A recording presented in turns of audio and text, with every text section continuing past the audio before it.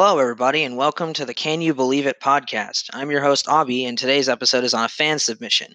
Chris from Texas asks, what is the significance of the Yalta Conference, the Potsdam Conference, and the creation of the UN?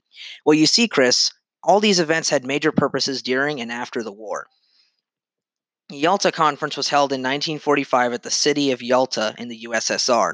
The conference was attended by the Big Three, otherwise known as Franklin Delano Roosevelt, the President of the United States, Winston Churchill, the Prime Minister of Great Britain, and Joseph Stalin, Premier of the Soviet Union.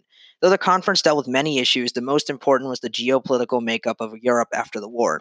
Each leader had their own motives, with FDR wanting the Soviet Union to help war effort against Japan, while Stalin wanted Central Europe to fall under Soviet influence. Churchill and FDR basically allied against Stalin to try and pressure him onto their terms.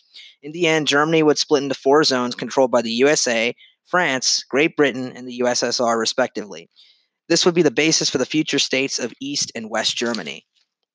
Moving on, the Potsdam Conference was the third and final time the Big Three would meet. This time, Harry S. Truman would take FDR's place as U.S. president at the conference. At the meeting, the most pressing issue was the post war fate of Germany. The conference mostly consisted of Stalin opting for a unified Germany and Truman having deep suspicions about Soviet intentions in Europe. Truman also was informed about the U.S. successfully testing their first atom bomb. To leverage with the Soviets in a post-war world, Truman mentioned it to Stalin, who only asked Truman to bring the rest of the war with Japan to a quick end. In the end, the USA and USSR had started to lose trust in each other, while Churchill was replaced with new Prime Minister Clement Attlee. Finally, the UN, or United Nations, is a global diplomatic and political organization dedicated to peace and stability.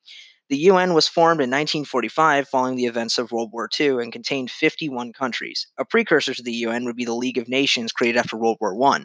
Well, the name originates from when the United States joined World War II, and the title United Nations was adopted to identify the countries who fought against the Axis powers of Germany, Italy, and Japan. In the end, the UN helped make sure that there wouldn't be another devastating war to break out among everyone, and continues to on this very day. Well, I hope that answers your question, Chris, because we're out of time for today's episode. Thank you, everyone, so much for tuning in, and I'll see you next time.